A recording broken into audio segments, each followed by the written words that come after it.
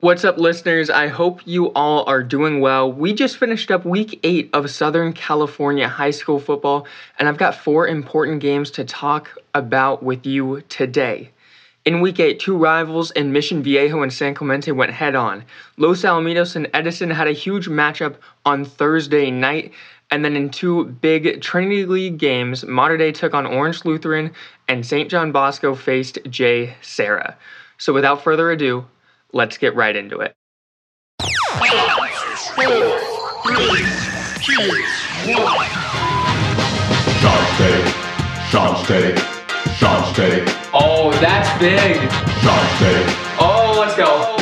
Sean State.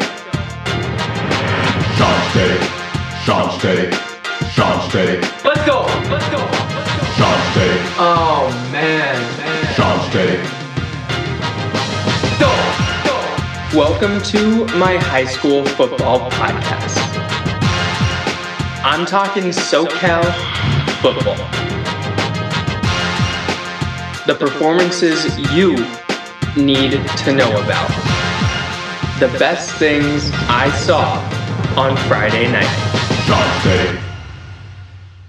Today, I'm starting with the Mission Viejo Diablos against the San Clemente Tritons. San Clemente is a team that has given Mission a lot of troubles in the past. The curse at San Clemente has been real for the Diablos, but Mission was not having any of that on Friday night. Mission opened up the scoring with a Caden Samanza to KJ Reed touchdown. Samanza then connected with Eddie Schultz for a touchdown, and then Joseph Labuti put the Diablos up 21-0 after a pick 6. Samanza connected with Mikey Matthews for 3 consecutive touchdowns later in the game, and also hit Braden Dougherty to put Mission up 49-0 in the third quarter. Mission will wind up winning this game 49-14 in dominating fashion, and now takes on Tesoro next week in a game that will in all likelihood determine the champion of the South Coast League. Up next, Los Alamitos and Edison had a huge Thursday night matchup, with the winner of this one likely being crowned the champion of the Sunset League. In this game, the superstar power for Los Alamitos proved to be too much for Edison. USC quarterback commit Malachi Nelson threw for 278 yards and 3 touchdowns. His fellow wide receiver, USC commit Makai Lemon, played limited snaps as he dealt with an ankle injury, yet still managed to nab an interception while playing safety and find the end zone as a receiver. And then running back Damian Henderson, who has been on an absolute tear this season, compiled 257 yards on the ground and 2 scores. The win places Los Alamitos atop the Sunset League and should set them up very nicely heading into CIF playoffs. Assuming they win out, they will likely not have to face St. John Bosco or Mater Dei in the first round, which would be a huge win seeding-wise for Los Al. Switching over to the Trinity League, Friday night saw Mater Dei take on Servite. Obviously, Mater Dei was coming off a huge win over St. John Bosco last week, and they kept the momentum rolling in another league matchup. The Monarchs won this one 48-16, and Nasir Wyatt, who I talked about last week, once again had a stellar performance, bringing in multiple sacks in this game. Tyler Mattern opened up the scoring for the Monarchs by returning a blocked punt to the house. For the rest of the night, running back Jordan Davidson found the end zone twice on the ground. Quarterback Elijah Brown had a rushing touchdown, and he also had passing touchdowns to Marcus Brown and Jordan Onavuge. At the end of the game, backup quarterback Cole Leinhart hit Jules Parham for Mater Dei's final touchdown of the night. The final scoreboard in this one read 48-16 as Mater Dei rolled past Servite.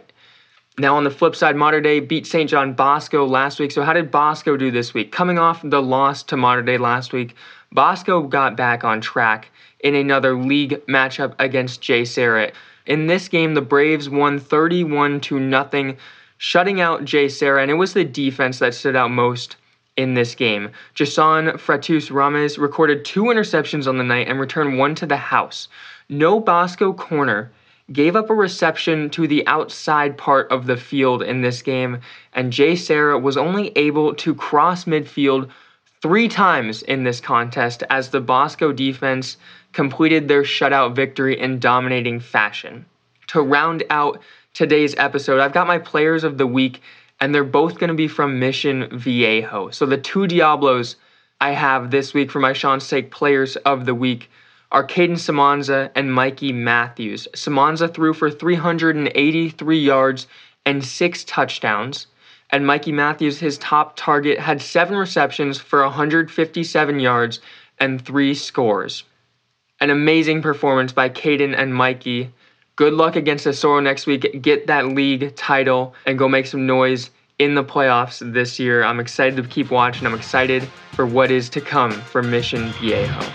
And with that, that's it for today's episode. Thank you for listening, and I'll see you guys back here next Sunday. But before then, I'll see you on Thursday for my normal weekly Sean's Take podcast. You're listening to Sean's Take.